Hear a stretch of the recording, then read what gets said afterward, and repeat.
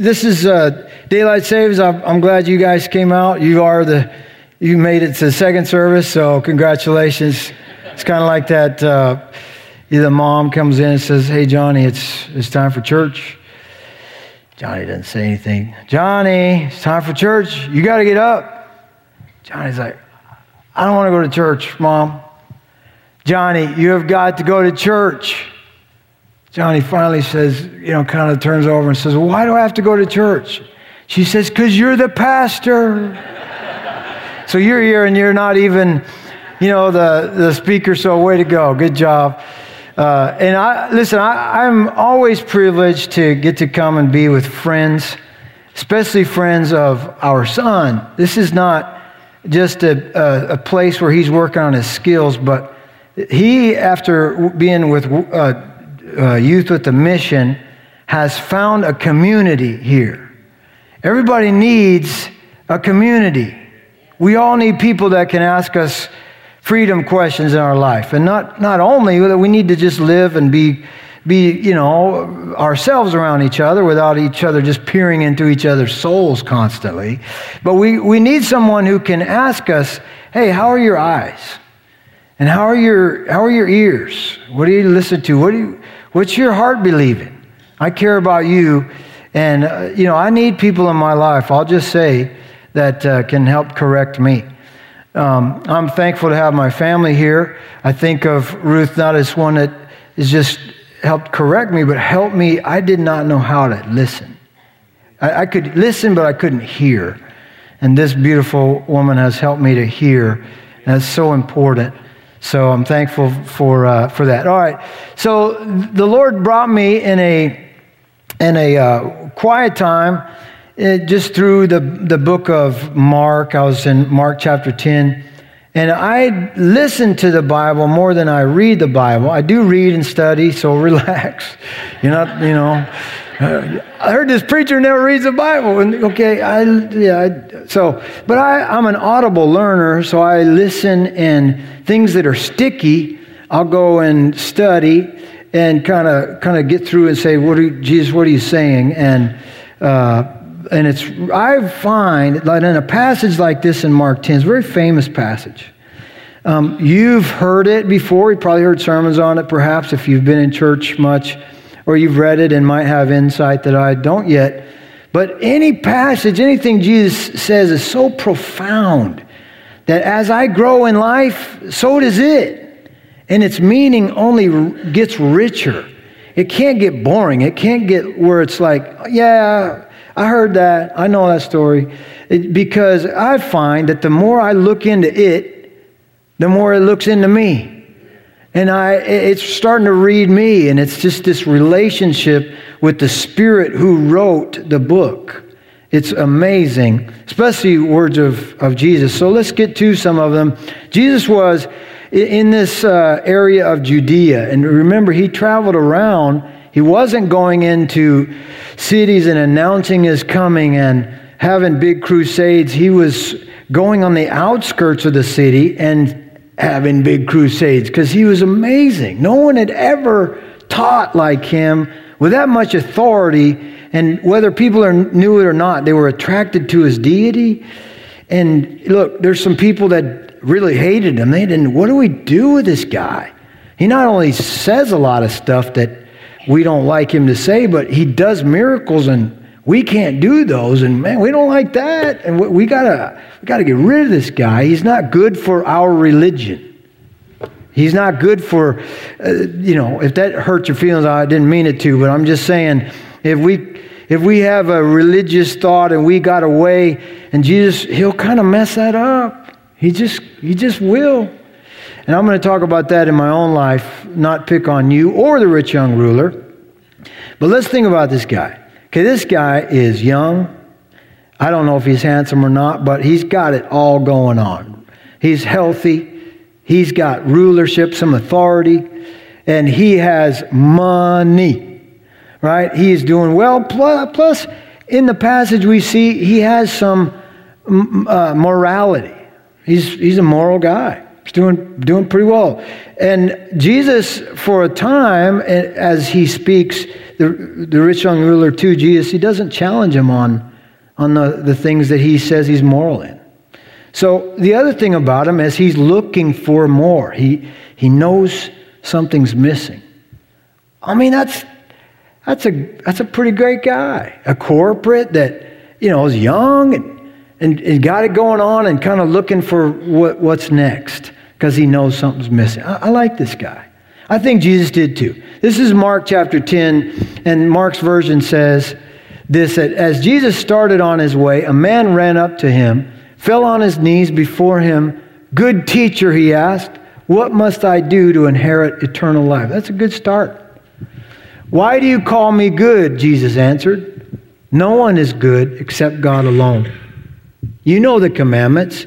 You shall not murder. You shall not commit adultery. You shall not steal. You shall not give false testimony. You shall not defraud. Honor your father and your mother." "Teacher," he declared, "all these things I've kept since I was a boy." Jesus looked at him and loved him. That's big. He didn't scold him. He loved him. He's leading him to something bigger. "One thing you lack," he said. "Go sell everything you have and give to the poor, and you will have treasure in heaven. Then come follow me." At this, the man's face fell. He went away sad. Folks, there's no other way to go away from Jesus and be but sad. You can't go away and be fulfilled. He says he went away sad because he had great wealth. Now that seems kind of odd, doesn't it? We've had this deception working in us, I have in me, that, man, if I had money, if I had money and power, yeah, that'd be a good life.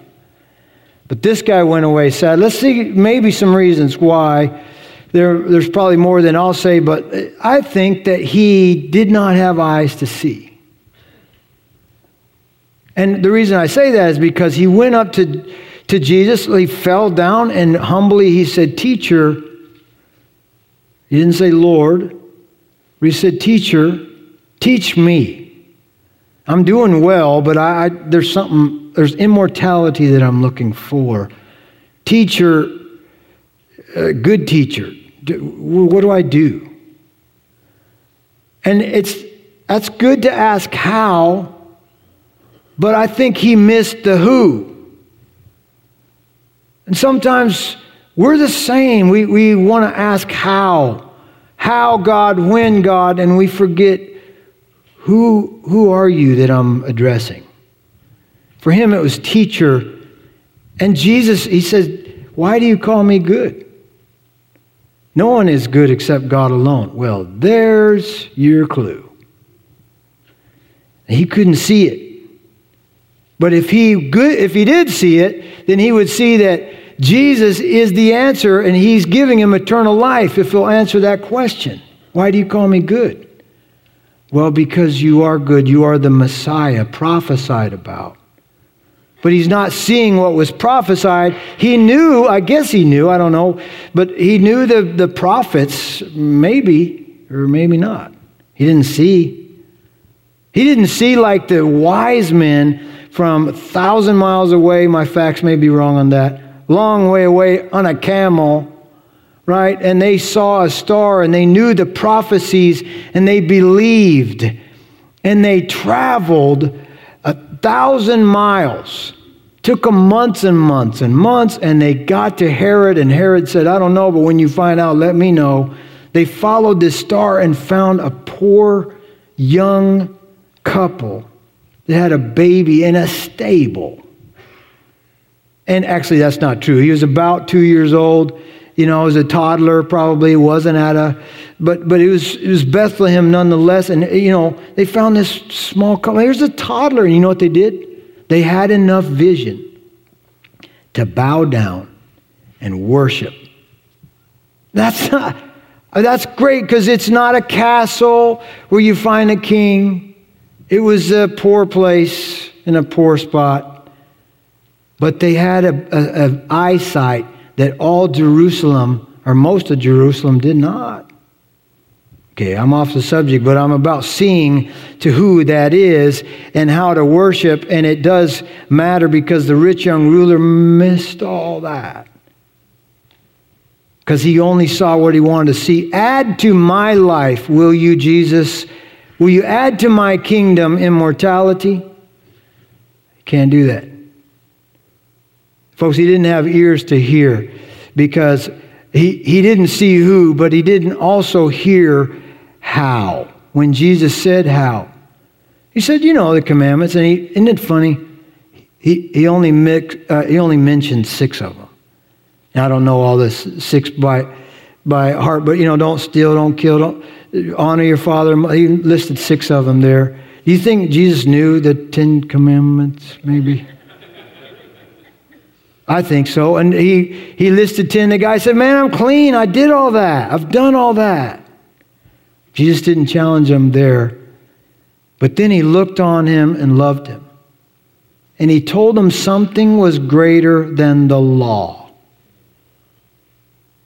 He's fulfilling the law, not commanding it again. He's greater than the law of Moses. He's fulfilling the law of Moses.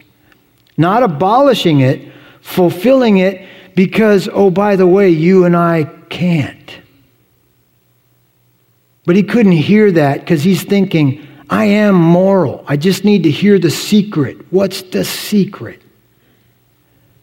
Now, I hope that you've never prayed to God and presented your moral list to him. Like, right? You never done that, right? Oh God, I've been really good. I'm a lot better than that guy. And I have trouble and that guy doesn't. You don't pray like that, do you? If you do, don't do that anymore. Stop that. Because that's what he was doing. He was presenting his moral list. And if you want to talk to the law, look, he was talking to the guy who wrote the law. And he's listing off all this stuff. Jesus said, he looked on him and loved him. And that's when he said it. Okay, how about law number 1? Which is, love the Lord your God. Have no other gods before him. But he did. Because he said, here's how he found out. He said, okay, go sell all your stuff. That stuff you're trusting in. Go sell all that stuff. Give it to the poor. And come back and follow me. He couldn't see who. And he couldn't hear that. That didn't sound good at all. Give up my kingdom and walk around like you walk around and do stuff? I'm kind of a big deal. I got a glamour shot. I'm on a bulletin. Look, he couldn't lay down his life to gain another. Now again, let's not be too hard on him. He didn't have all the revelation that I have, and yet I've done some of the same blind, deaf stuff that he's done. Sometimes I trust in my own ability. And sometimes I kind of keep a law of, I'm really doing kind of good, or I'm so ashamed I can't keep the law. Do you know this? That in Romans 5:20, Romans is a walk through all the law and the why and the how. But it's so wonderful because in chat, I shouldn't do this. It's going to take me too much time. But I'm going to, forgive me, will you? Hey, you don't have to have me back. Let me just share this. Let me just share this. So in chapter 2 of Romans, it says no favoritism. No more favoritism. You can't get in just because your nationality. Chapter 3 says there is an advantage of being a Jew. You have the patriarchs, but it's righteousness by faith. Chapter 4 says Abraham did that. That's who you're clinging to for your identity, but Abraham believed God and it was credited to him as righteousness. And chapter 5 is again, It's righteousness because you can't keep the law. He kept it for you. Life is in him. And verse 20 says this. It says, the law was brought in so that the trespass might increase. Whoa, that's strange. But every time we know not to, we know that we did. And it says, but where sin increased, this is the good news, y'all, grace increased all the more. This would be a good time to turn to your neighbor and say, I kind of like this preacher. Yeah. So, look, grace increased all the more. It's by grace. You can't do it. Right? Are we there yet? I mean, is anybody admitting, or do you want to, I'll give you time. There's a mic. You can come up and tell us how to be perfect. If you can keep the law all the time. I had one in the last service. Does anybody want to? So, we can't do it. And when we know that, I can't do the law. Chapter 7 of Romans goes on to say the very things I want to do, I don't. And the things I don't want to do, I end up doing. Who will save me? What a wretched man I am. But then chapter 8 says, for there is therefore now no condemnation for those who are in Christ Jesus. For the law of the Spirit has set you free from the law of sin and death. Isn't that good? Come on now, that's worth the price of admission. Whew, I'm glad we got to chapter 8. And look, he couldn't see, he couldn't hear, but maybe the most important thing is he didn't have a heart to believe. That's why his face fell. Because God looked on him and loved him. And that's when he said, you've got another God. He didn't say it like that, but he said, okay, go sell all your stuff. Do you know, I haven't even talked about chapter 6 of Romans, so I think I'll kind of go back to, chapter 2 of Romans, verse 6. This is one of my favorite verses in the Bible. And it says, or do you know, I don't even think it's verse 6, I think it's verse 4 actually. Or do you show contempt for the riches of his kindness, forbearance, and patience, not realizing, okay, this is going to get into your business a little bit, but I'm here to give you a message and to help. I hope I encourage. My goal is to tell you this thing. This is my instruction to tell you this. It's the kindness of God that is intended to lead you to repentance. Well, what is repentance? I'm sorry, I'm a bad guy, I'm a bad girl. Nope. What repentance is you turn 180 degrees and go the opposite direction. You turn and you go towards Jesus. You surrender. And if he tells you go sell all your stuff and give it to the poor, repentance would do that. He didn't tell the guy, man, you are so rich, you're horrible because you have money. That's not what he said. Maybe some of you have money. That's wonderful. I don't think this passage is all about money. Some people do. They teach you as, you shouldn't have money. I think it's money shouldn't have you. Or nothing else should have you. That's the point. He and he alone. He's a jealous God, and he's justified in his jealousy. It's not a wrong jealousy. It's a justice jealousy. His love that he gives, he wants it to be returned. You're first and only. You're God. I'm not. Everything else is not. So if I've got my heart affection on something else, that's in our way. That's what Jesus' point was. That's why he looked on him and he loved him and he said, that thing is in our way. You with me?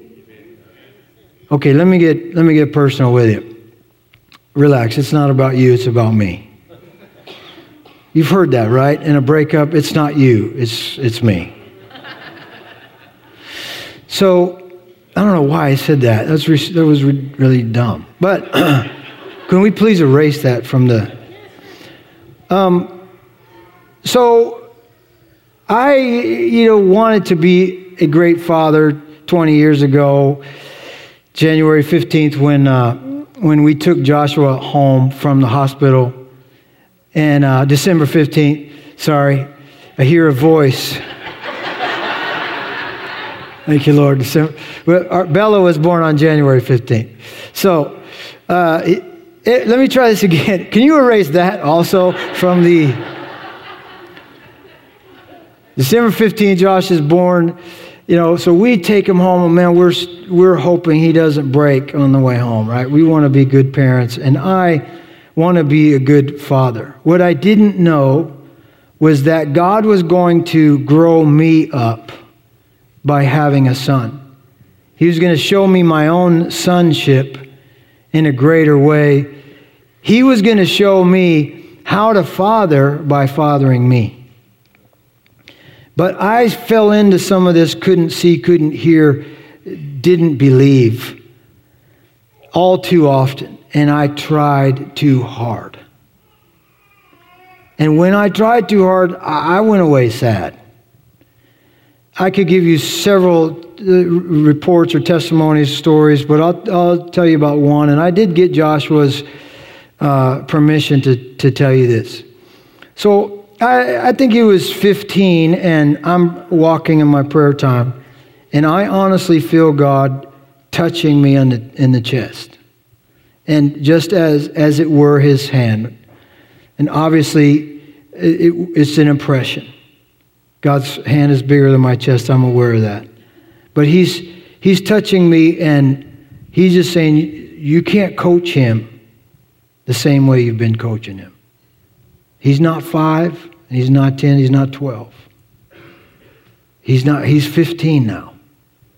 Help him become a man. I said, yes, sir. Lord, yes, sir, I repent. I want to do it right. But I reverted to trying hard. In fact, I trusted in anger at times when I couldn't lead well. And we're not talking about abuse and all that, but we are talking about trusting in something but God.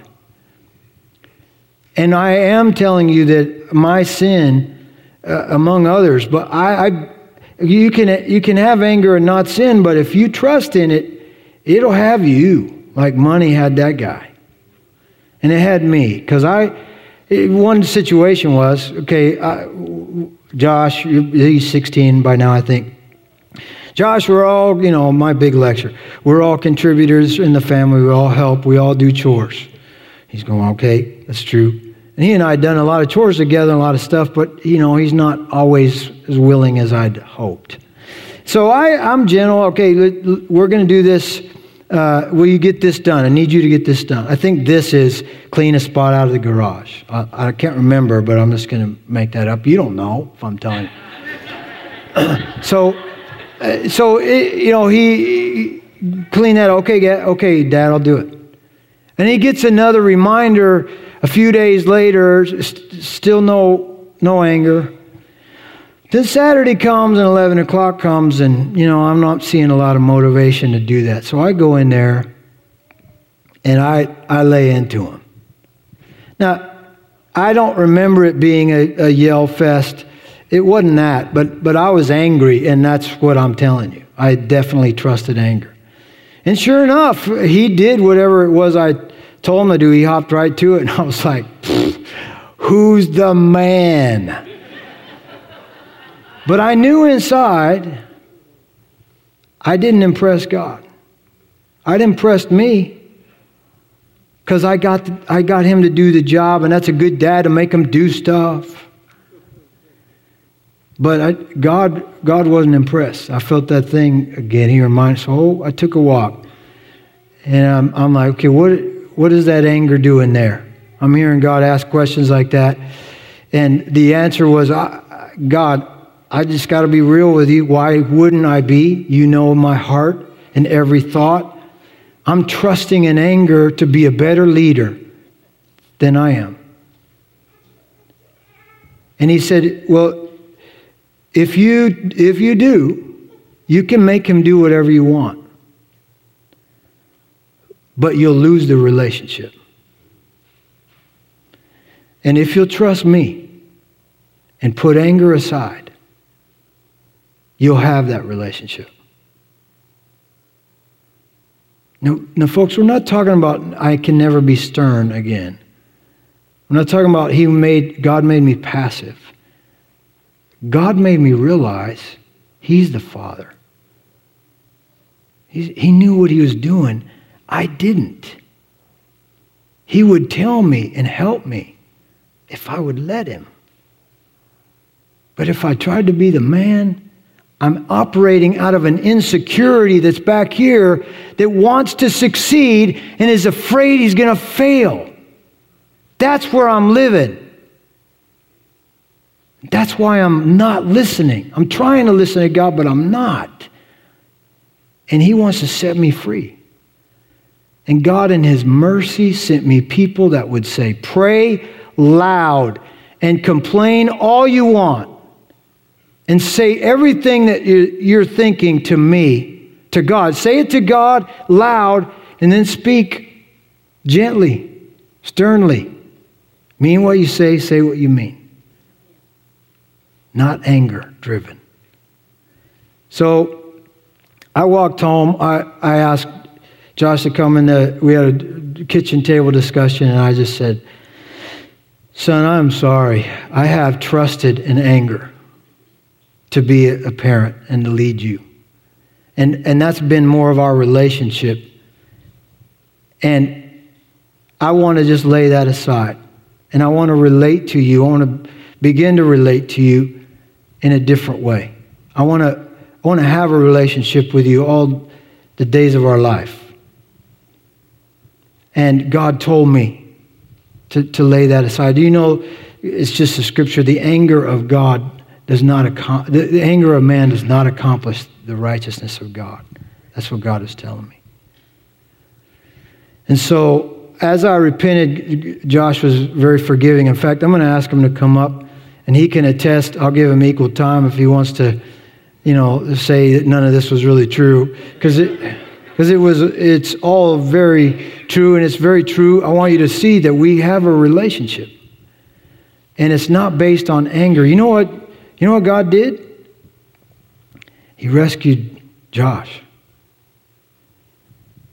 You know what else God did? He rescued me. And why I wanted to bring my son, my only son, I love Josh not because he does chores or he's an intern at Crossroads. I love Josh because he's my son. He doesn't have to prove anything to me. And am I a perfect parent now? No, we both know that. Thank you, Josh. Thank you, Josh. That's not what we talked about. But do we have a relationship? Yes. Can we talk? Yes. And I can finally, I'm not great at it, but I can finally listen. Yes. So if you'll just stand here, I want to show them something. If God were here and asked, which of you has learned the most from the other, I would be the one that would raise my hand. What I didn't know about Josh, I knew that I was supposed to father him, so I tried too hard. And I now knew that God would father me to help father him. But what I didn't trust in is that God would father him. And that I could be a participant and a cooperator and his best advocate and prayer warrior. Thank you, son. I love you. Love you too. Listen, maybe you have that thing that God's coming after. Maybe there's something in between. It might not be anger. It may not be money. But the Holy Spirit, we're just going to ask Him in these moments to just tell us, because He's the director. But if He sent me to tell you a message and to share a message with you, then He's going to share a message with you right now that's way bigger than what I said in a sermon. So let's just allow Him to do that. Let's just get quiet. I'm not going to keep you long here, but let's stay where the Holy Spirit, if He wants to keep you long, I hope you'll give Him permission. If there's anything, can you just bow your heads and close your eyes to be free from distraction? I'm not commanding, I'm just asking nicely. So, is there anything that's competing for your heart's affection? Holy Spirit, we trust you.